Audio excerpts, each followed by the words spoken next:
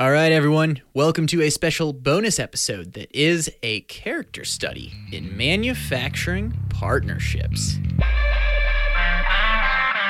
Welcome to Manufacturing Happy Hour, the podcast where we get real about the latest trends and technologies impacting modern manufacturers. Manufacturing Happy Hour. Each week, we interview industry experts that are at the top of their craft and give you the tools, tactics, and strategies you need to take your career and your business to the next level. And now, your host, Chris Lukey. Hey, what's up? I hope you're ready for another exciting week of Manufacturing Happy Hour because we're bringing you another two-part episode of the podcast featuring a total of 10 interviews with folks that are leading the manufacturing and robotics space. We're going to talk about 3D printing. We're going to talk about a cornucopia of machining applications. We'll talk about sending robots into space and putting them on trains. Anyway, I hope this sounds interesting to you because you're going to get hit with all of that in the next hour's worth of podcasting. To provide more context, this series of short interviews was recorded at IMTS 2022 and was done in partnership with KUKA. We talk about robotics on this podcast a lot, and I know you've heard about KUKA before. Their bright orange robots are unmistakable in our industry, and we've also featured Nate Brazel from KUKA not too long ago back in episode 105. But what's even more unique about this episode is that it's not so much about KUKA as it is about their partners. To give you a quick story, when KUKA reached out, they were like, hey, we really want you guys to shine the spotlight on the companies, big and small, that are leveraging KUKA as part of their core solutions. Like I said, these are companies that are doing everything from machining to 3D printing. So really, these episodes are designed to explore what makes an industrial partnership great. Is it the tech? Is it the culture? Is it the size of the company? We spent an entire day at IMTS interviewing all of these partners to get answers to all of these questions throughout these two episodes. I should also mention that we recorded close to an hour and 45 minutes of total footage. Today is just the greatest hits, if you will, of these conversations, and particularly the parts that are more friendly to an audio-only format. If you want to check out the full-length interviews for each of these videos, I've linked up to all of them at the show notes page at manufacturinghappyhour.com/KUKA Partners. That's KUKA Partners. This is where you can see all the robotics applications we discuss firsthand and more in-depth discussions to all the manufacturing processes that we go over. We should get started here in a second. Today is just part one, so over the next 30 minutes, we're going to hear from the first 5 leaders in this 10 interview extravaganza. So, one final thing to say is that I will not be leading these interviews alone. Jake Hall, the manufacturing millennial and the unofficially official robotics correspondent of this podcast, he's going to be co-hosting these interviews along with me. And quite frankly, you might as well get used to that because we've been doing a lot of these compilation mega episodes recently, so he's really going to be around this podcast for like the next 3 weeks. Anyway, enough background. We're going to dive into our first interview and our first application, friction stir welding. Evandro Maya from KUKA is going to explain this as well as new applications where it's being used. So first, let's get some quick baseline as to what friction stir welding is. Friction stir weld is pretty much a process where we are put material together without reach the fusion process or melting the material, the aluminum. We are reaching 80% of the temperature, and then we are using pressure and spinning to get together. So fusion, not melting, getting it part of the way there. Yeah, exactly. And I think one of the things that we're seeing friction stir welding, there's a bunch of different manufacturing processes we're seeing. You walk the IMTS floor, even inside the KUKA booth, there's a lot of different machining applications. But friction stir welding is one of those that I think is growing in recent years. It's been in aerospace, I would say, probably one of the industries that it first took off in. Exactly. And then we're seeing a lot more in the electric vehicle space as well. Can you talk more, why is it from an application perspective, electric vehicle manufacturers are wanting to move to this technology? It's pretty much because they are using aluminum for the battery trays, and the battery trays, we can use a lot of, you could weld an arc welding, it's the standard arc welding, but again, this process, as the flexibility they have, we don't have too much consumables, you don't have sparks, you don't have fumes. It means on the EV market for the battery trays, pretty much, we see this market, it's just exploded the last years. last year, and for the future, most of the big companies are doing EV cars right now, and then batteries, not just for cars, and everything else that use batteries is going to use this kind of process. And like I said, aerospace too. So we've talked a bit about let's say the technology. We've talked a bit about what friction stir welding is. Now I want to talk in terms of, the people that bring this to life with you. Partnerships are going to be a big theme throughout our conversations today. What, in your estimation, from what you've seen, what makes a great partnership? Maybe one of the intangibles about a great partnership. For us, we always looking for companies with high technology, as we have high precision. Like I said, for the cameras, for us, it's really important to have products that has the material should be really good, and also the technology and support, of course, because you have to deal with them. When they launch new products as us, we need someone with high understanding what they are doing, then we can make our solution works, right? Yeah, absolutely. So let's talk about what we heard there at the end. Like I said at the very, very beginning, this episode is really going to be somewhat of a deep dive in manufacturing partnerships. And one of the things Evandro highlighted was precision, the things that partner technologies allow KUKA to achieve. We're going to keep building on that as we keep going. Now, Juan Vega is our next guest. He's the CTO of Reliabotics, a company that specializes in surface finishing and preparation like cleaning and deburring of machine parts. Basically, the step in the process that removes imperfections from the manufactured part, makes it smooth, makes it look great. That's what they were displaying at IMTS, but we're going to dive into their history and an even crazier application that they were involved in. So, let's hear it straight from Juan. We originally were a military company, believe it or not. We got founded about 8 years ago. We actually did the spin-off from Department of Defense to commercial. And that's where we brought, industry experts to tailor our expertise in robotics to the machining and, manufacturing world.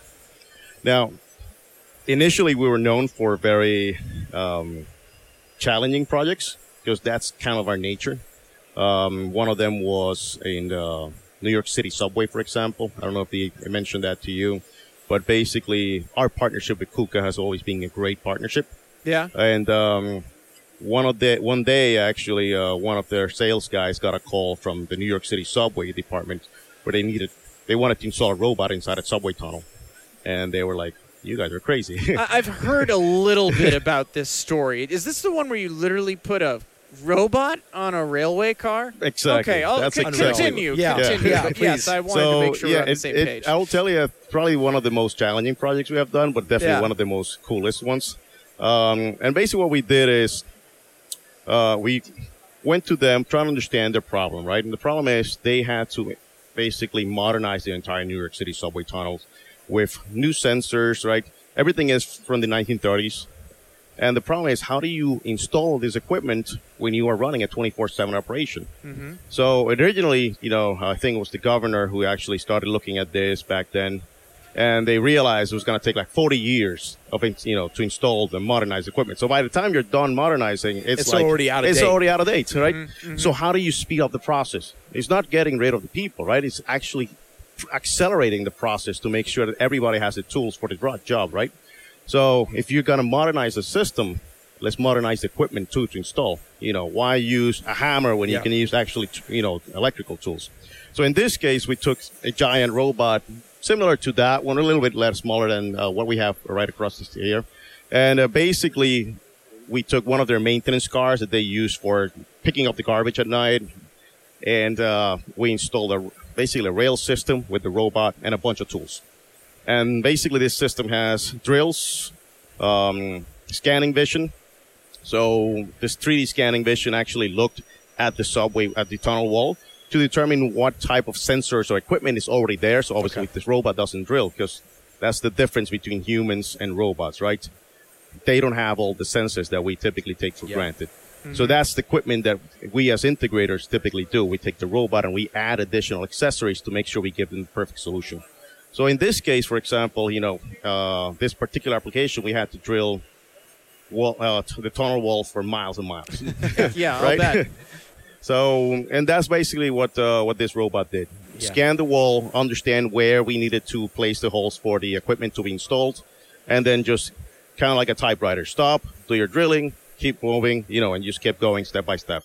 So unfortunately, we weren't able to bring in a train and a track here at IMTS demo today. But we are behind us is a really cool finishing application. Correct. And the one thing when I think about manufacturing is how do we remove these dull, dirty, dangerous, boring operations and automate them? And I think that's where robotics is just taking this massive leap forward, is these finishing applications. Correct. No young kid who's 20 years old, coming out of college or coming out of high school, wants to take a grinder, wants to take a finisher, and just clean parts all day. Exactly. And that's the beauty of this robotic system, is augmenting the workforce, right? So that our workforce right now, which actually is pretty limited, right? Yeah. We got a major labor shortage. We can actually use them for what really they should be. Typically deburring, they actually use it as a punishing job, right? It's like, you're in deburring duty today. Yeah, absolutely. You mentioned you got your start in defense. You moved into machining. Yeah. You've put robots in subway cars. Like you've done a wide spectrum. Yeah. What's an area you're most excited about that you're working on currently? Honestly, artificial intelligence. I know everybody's AI? probably, okay. Yeah. But why AI? Because robots at the end of the day, right, they only follow point A, point B, point C, point D. Yeah. But you got to give it that intelligence to make it easier to program. So especially nowadays, we got, high margin, low volume, or high mixed, low volume of products, especially here in the States. So trying to program, every single part, it's impossible. But if the robot understands the part, let's say you got a CAD model, understands the part, and then it can actually do, in this case, deburring, right? It knows, there's a burr here, let me just do that edge, and now it's done, just like a human would. That is definitely the future. It's AI in that sense. So one more question to wrap this up. And you talked about this at the start, about how you have a great partnership with KUKA, right? And we're really exploring, what makes a partnership great in a lot of these conversations. So in your mind, what I'll just ask the question I just said. What makes a partnership great, whether it's an intangible or something that's more tangible? So there is two things, right? One of them is the most important is always relationships. Yep. At the end of the day, companies are just humans working together, right? And it's I got all to tell people to people, right? People to people, B2B, exactly. B2C, whatever. Yeah. That's one of the great things I love about KUKA is we kind of feel like a family, even though we're a small company, right? Working with a giant robot manufacturer, we still feel part of that KUKA family. And, it doesn't hurt that they have a great product, right? They have that 2-year, robot warranty, which others only give you like 1 year. So that their product is top of the line. And that actually helps when you're trying to integrate and, and show it to your customers that that if the system is down, it's not going to be because of the robot. It's going to be something else. Yeah. All right, so people and product mixed together. Jake, anything you want to add, or do you want to close this out? People, product, and partners. People, product, and partners. There we go. Triple P. PPP, there you go. Awesome. All right, so we got some cool applications. We got some solid alliteration as we continue to explore partnerships. Friendly reminder that as you're listening to these segments, please remember that you can access each of the full individual video interviews at manufacturinghappyhour.com/KUKA Partners, where you can also see some of the robotic technologies that were on display firsthand. We've got a playlist linked up there. Go to that website, go to the show notes page. You'll be able to see it there. Speaking of cool applications, our next application is water jet cutting. We're going to dive right into our next conversation with Warren Reynolds, VP of Operations at iCubed Industrial Innovators, who's going to explain what this application is all about. Yeah, in simplest terms, we're just taking water, jack the pressure way up, and then run it through a nozzle and aim it at the right part, and it cuts. It actually erodes more than it cuts, but on a scale, you figure you're at home, you turn the tap on, you're about 40 pounds. Okay. 40, 50 pounds of pressure. Yeah. You go to the car wash, you want to wash your car, you're about 1,500, 2,000 pounds of pressure. Yeah. So when I say jack up the pressure, we're getting up to 60,000, 90,000 PSI, focusing that through a 4th thou or a 10th thou size orifice. Yeah. So that stream of water that's coming out looks like a hair. Yeah. If it's straight water. And as it hits the part, it really just erodes the part away. It's like a beach only accelerated super fast. Yeah. because it's just the water just wearing away that material, essentially. And tell us about the materials, right? Because we're not just talking like plastics or something. Yeah, we're going through it's essentially where WaterJet has it better over laser or plasma. Mm-hmm. I don't have to melt the material because it's not a heating and a melting process. Yep. So the temperature stays nice and low. So as you erode the material away, you're not affecting the material. But what material can you cut? Yeah, the foams, plastics, carbon fibers, Kevlars, steels, aluminums, if you start adding abrasive to it. We did have a quote to cut diamonds for people because you can actually erode and cut the diamond away. Wow. So, yeah, there's pretty much anything you can wear away Yeah. that you could grind away, you can pretty much cut. So a jet as skinny as like someone's hair, basically. I think a little less so, right? Or more? It can be less. Okay. All right. So you can go, this one that we're cutting here today, it's only 4 thou. So if Okay. the human hair is 7 thou, this is 4. Only 4 thou. Only Yeah, 4 thou. But if you want to cut a bit faster, if you want to cut a bit, thicker material like steels and cast irons and stuff, then you go to something like a 15 thou. Awesome. So to kick off over a couple more questions to you, why water jet cutting with a robot? And then maybe, dive into that a little bit more. Who is iCubed? How did you guys get started? What's the niche cool stuff that you bring to the industry? Because I think when I think of water jet cable, I think of, a flat table bed that has a standard Cartesian axis. Yep. Why are robots doing it? Yeah, it's a great point. The standard is the flat bed, the Cartesian bed, XY with a bit of a Z. Sometimes they have it, sometimes they don't. And that's great for a lot of flat stock stuff. So with the robot, what we're allowed to do, or we can do very quickly, is we can add angles to that flat stock. So if I want to do weld preps, so if I have a steel sheet, half-inch thick steel sheet, and I want to put a weld prep on it so they form it and weld it, I can do that right off the hop. I don't have to go back and post-process. What iCube's done over the years is we've got into the market, and we partner with KUKA, where we can put that on a robot and allow us to get out of that 2D plane and into a 3D space. So we can cut pipe copings. So we can pre-do stuff for the petroleum industry, for example. High-pressure domes. So a 15-foot dome I can put in front of a robot, and I can cut all the openings that they can weld in all their flanges to. We actually got into doing goalie masks.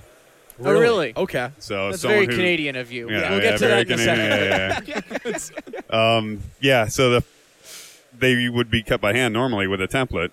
So we actually just cut them with straight water, and we cut all the holes and everything in them so they're all the same all the time. So you get into that 3D space where now you're not limited to this or just a few degrees off. You now can actually cut underneath and on top of everything. So it really opens up sort of what you can do with the water jet. How does a partnership between a water jet cutting application and a robotics company come to be? Okay. So we partnered with KUKA. I mean, I've been there for 12 years. So many years ago, 12 years, 10 years ago. Because KUKA gave us an opportunity to do this in a sense that with offline programming, you need accuracy. KUKA gives us a strong base, rigid base, with highly accurate point-to-point motions.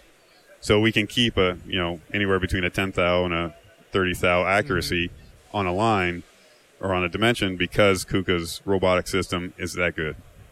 So putting the water on it or putting a non-contact process on it was a no-brainer. So they're the choice to go to for us, and that's how the partnership came up. This is what we wanted, this is what we needed. They gave us the systems and the processes that allowed us to achieve the tolerance goals that the industry wanted. So a lot of times partnerships have no boundaries, and in this case, the boundaries between iCubed and KUKA go across borders. And I think that's just the one thing that's happening. You guys are not a American company, a U.S. company. You guys are our northern friends out in Canada. What's that been like, being a systems integration for Canada, working with a lot of U.S. manufacturers and companies? What's that relationship like where it's not just, United States, it's all of North America you working with? No, it's really given us more opportunity to see different technologies or different applications. North of the border, Canadians as we are, we have a good manufacturing industry. It is. But when you get down south into U.S. and Mexico and into Bahamas and over the UK and stuff, there's some more opportunities to find some really niche technologies that this provides a great solution for.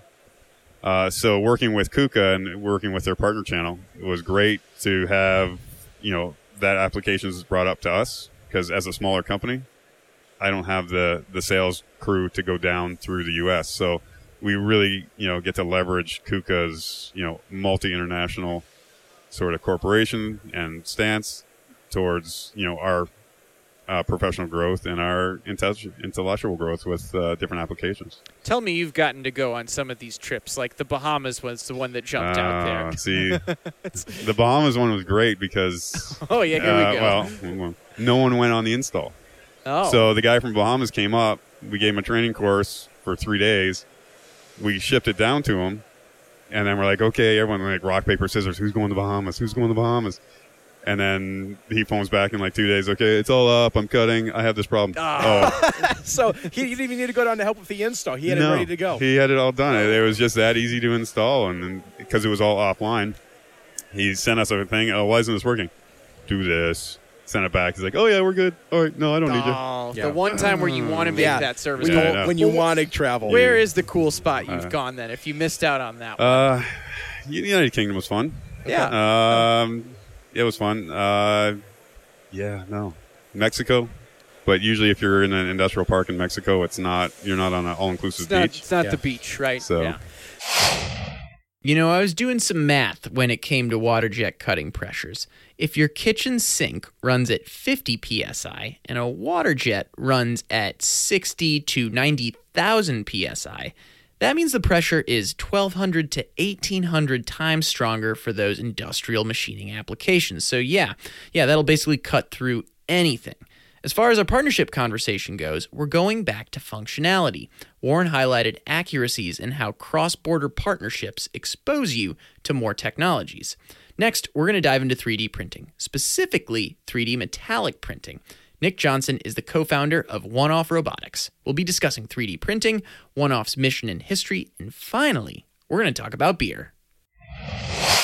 All right, we've got another application here. We're talking about 3D metallic printing, and we've got Nick Johnson to explain it to us, and we've got quite the setup in front of us. There's this giant, what looks like, as you called it, a beer stein. I mean, that's what he keeps getting mistaken as. But yeah, it's actually the middle section of the robot behind us, and it was printed by a robot. So some real Terminator action. Robots printing robots. A little iRobot, Will Smith coming out there. He's not going to be slapping anything, but we got a good robot. I want to hire someone in marketing to just go in there and be like, we turned the lights off, and then the next thing you know, this thing was printing itself. So we'll see. Well, so for anyone out there listening to the audio, we've got some big hardware in front of us, but we also want to learn about 3D metallic printing, which I think is very self-explanatory in some ways, but what more is there to it for someone that's just learning about this? Yeah, what's awesome about this process is it uses standard welding wire, so kind of a commodity thing that you can then get off the shelf. And allows it to be way more accessible. So 6 lasers are putting down a bead, and you're able to just stack it up continuously using a robot. So large range of motion allows for a lot of flexibility in print strategy. So I want to ask you a little bit about One-Off as well. What is the origin story behind your company? How did it come to be? Where would if there's anything crazy that happened along the way, give us the summary. Yeah, so the business partner, Tony DeSanto, and I started One-Off Robotics. He's had a history in robotic 3D printing, helped start another company that's done freeform 3D printing. Really a lot of technology and understanding around 3D printing and how to make it easier and more accessible to people. So we've been working over the years around machining and multi-process applications to really push robotics and make it more of fabrication and not just automation. Can you narrow it down to one thing when you talk about making 3D printing more accessible, right? Because I think to a lot of people it's something cool, but they still don't see the applications, or as the industrial applications, we should say. What's been one thing that sticks out about making it more accessible? I'm sure there are a lot of things, but I'd love to hear your top one or two. So when it comes to robotic 3D printing, it really is you deliver a cell and you want people to use it, you train them up, and then does it get used? If people change departments or leave the company, making it accessible is really about having the training regime available for people even down the road and an easy and intuitive user interface to really make the hardware accessible. Awesome. And let's talk more about industries. I'm out here, I'm just looking at some stuff. Looks like we have a blade for something. We have some watches. We had a robot part. How is additive manufacturing with metal printing expanding into different industries? For sure. You're starting to see it kind of push past the low volume kind of one-off parts and start getting into more of the mid volume, which is what we want to see in additive. People starting to realize the cost is there, the accuracy is there, and now we can start pushing production and able to make more parts faster. And I think just the capital cost in general, right? When we're looking at a manifold behind us, it could be a general casting, and there's a lot that happens to happen when you're looking at that pre-process even before you make those parts. With additive manufacturing, you just got to change some code. Exactly. And you can, in a 10-hour time, be printing a brand new part that's completely different with a design change. There's not all these other restraints that allows it to work. I think of, there's a company out there that makes a lot of rockets that go into space right now, and their motto is, fail fast and just make it happen as quickly as possible. And I think that's why additive manufacturing robotics is such a promising industry. If something doesn't work, you just throw it away and print something new. It's not like you have to throw away a complete die or cast or molding. That's a huge point. Yeah, and the companies that are really leaning into the innovation, you're starting to see them take advantage of that and really starting to leap ahead of the competition. So I have a question. You talked about where one-off came from, but what were you doing before that, right? How does one get into building their own 3D printing company? Oh, man, I have a wandering tale of different applications. Yeah. I did quite a few years in the defense industry doing weapon systems, so software, electrical, and then transitioned into nuclear energy doing small-scale robotics to go into high radiation environment. Huge nerd, as you can tell, but really passionate about building something different, really investing in people and culture and being the change you want to see in the world. So, we have an amazing team at One-Off, and we really invest in our people, and our values and our culture come before anything. So as we wrap up, we chatted a little bit about this. We're going to go very light here at the end, and your company's based in Chattanooga, Tennessee. And that's a spot I haven't been there in a very, very, very long time. I know, Jake's always got his baseball hat on. I'm not going to say the name of the team. But Chicago Cubs. Anyway, moving forward, the Chattanooga Lookouts. But I'm rambling now on my wandering tale of what I know about Chattanooga. But what I want to ask you is, if we were having a beverage, manufacturing happy hour style there right now, where might we be? Describe that place for us. Ooh, so many choices. Well, if you come to Chattanooga, you got to get a view of the river. So, it runs right through downtown, the Tennessee River. If you're into cocktails, third floor, the Edwin Hotel, the Tennessee has the Whiskey Thief. It's a great place to get a good cocktail overlooking the water. I hope I get some sort of discount next time I go there. But if that's not your style and you want a beer, on the other side of the river is Brewhaus, German brewery that has or German brewhouse, has a lot of beers on tap. Absolutely fantastic. Other side, it's just enjoyable. Why not both? Why not just go from one to the other? There's a beautiful bridge, wooden bridge that goes right between them. So, you got to walk it anyway. Well, next time we chat with you, we got to do it in Chattanooga over one of these beverages. Absolutely. Please do. Thanks so much for jumping on the show. We'll be back with more here real soon. Cheers, folks. 3D printing going from low to mid volume. Now, again, we were recording these episodes in front of some pretty cool demos, but the walkthroughs really didn't make it into this podcast since you're listening to this in an audio-only format, and you kind of need to see what's going on. But if you want to see the robots, the equipment, the applications, head to manufacturinghappyhour.com/KUKA Partners, where you can see all of those videos. Next up, we've got Travis Turner from Eckhart. Now, in this conversation, in the long version of it, we talked about sanding and deburring again, but we're actually going to dive into Eckhart's history and really focus on a conversation around the factory of the future as we wrap up part 1. Yeah, Eckhart's an industrial automation tooling supplier. Started out in the automotive industry back in the late 50s, supplying to the big three. Anytime you see a car driving down the road, somebody had to put all those parts on and torque a bunch of bolts, right? And we make lots of tools to help pick things up and secure those, and that was kind of the founding of the company. But, Industry 4.0 is where we are today, and all of those technologies and helping integrate those is kind of how Eckhart's grown up in the automotive space beyond just the traditional tooling now. You mentioned KUKA as a great partner before, just earlier in the conversation.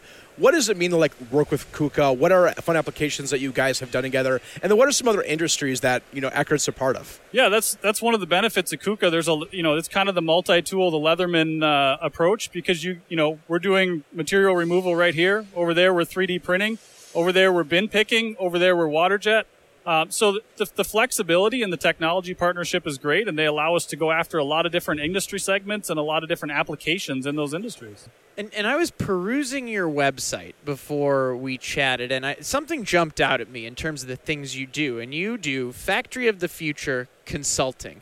And I don't see that as, let's call it a line item on most manufacturing or industrial companies' pages. So in simple terms, as if we were having a beverage with one another, how would you describe what Factory of the Future is in general and how one consults around that? So Factory of the Future, there are some companies out there that have whole departments involved with what does our facility look like in 2027, 2030, right? I need 30% more output, and I have to do it with 15% less employees because they're just not out there, right? The boomers are retiring faster and faster every day, and the workforce is not there. So how do I increase that output, right? Even with those big departments, there's still questions about what industry precedents are there, what technologies are up and coming. Now think about a smaller industry or company in between, maybe above mom and pop, but below that Fortune 500. They don't have that department, but they have the same problems. They have the same labor shortages. They have the same industry challenges with supply chain. We're there to kind of help them see that vision. Where should we deploy capital? What's the best ROI? Do I need this robot or that robot?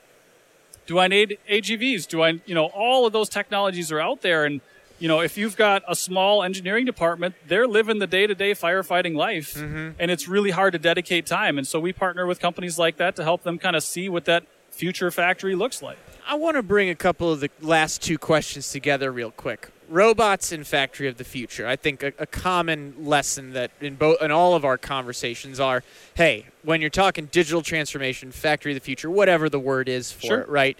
It's people, process, and technology. Technology is kind of one of the, once you figure out the goal, making sure you have the right people working together, figuring out what processes are, technology kind of comes last in that regard. But I'd love to kind of break my own rules and hear from you. How do robotics play into the Factory of the Future? So robotics are simply a tool in the toolbox of automation and manufacturing. And when you need a hammer is the most fantastic tool in the world. Yeah. It doesn't duplicate itself as a scalpel very well, right? And robots are no different. And cobots, specifically, cobots are like the exciting, shiny thing all the time. Lots of customers want to talk about cobots, and there are applications where they are the scalpel that you need. Other times, they really don't need a cobot, and you don't necessarily want to tell them they're wrong. They're a customer, but it's not the best application for them. So there's so many applications. Many of them are here displayed in the KUKA booth that robots can do, and there's other things that maybe they're not the best ROI. That Factory of the Future helps you lay out where that is. Where should that capital go? They maybe want to talk about a project over here, 6 feet away, walking through their facility, doing a line walk. You're like, well, what about this, guys? This is way more low-hanging fruit.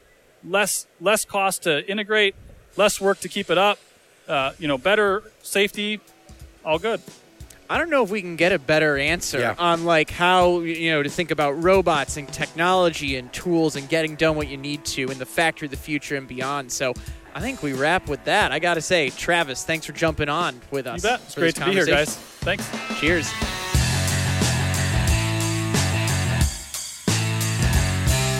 All right, that was a fun one for wrapping up part 1. There are a couple of different topics that put a bit of a bow around this partnership discussion so far. First, when Travis was talking about his KUKA example and talked about going from bin picking to water jets to talking about going after different industry segments, man, that is a huge door opener when it comes to partnerships when you've got a big organization like KUKA that sees all of these applications. I think it's been mentioned before in these interviews. That's more eyes on the street that are looking out for applications where a small company just doesn't have the bandwidth to be in all those spots. And also towards the end, Travis talked about Eckhart partnering with companies to help them see what the factory of the future looks like. And I really like that holistic perception about not just slapping a robot on an application for the sake of it, but seeing what real impacts could be made first. I mean, that's what Factory of the Future and Industry 4.0 is all about. Not to mention working backward from the goal of increasing capacity and doing so with a smaller workforce. If you're a regular listener, you know that this has been one of the common themes in a lot of our conversations around robotics, automation, and digital initiatives these days.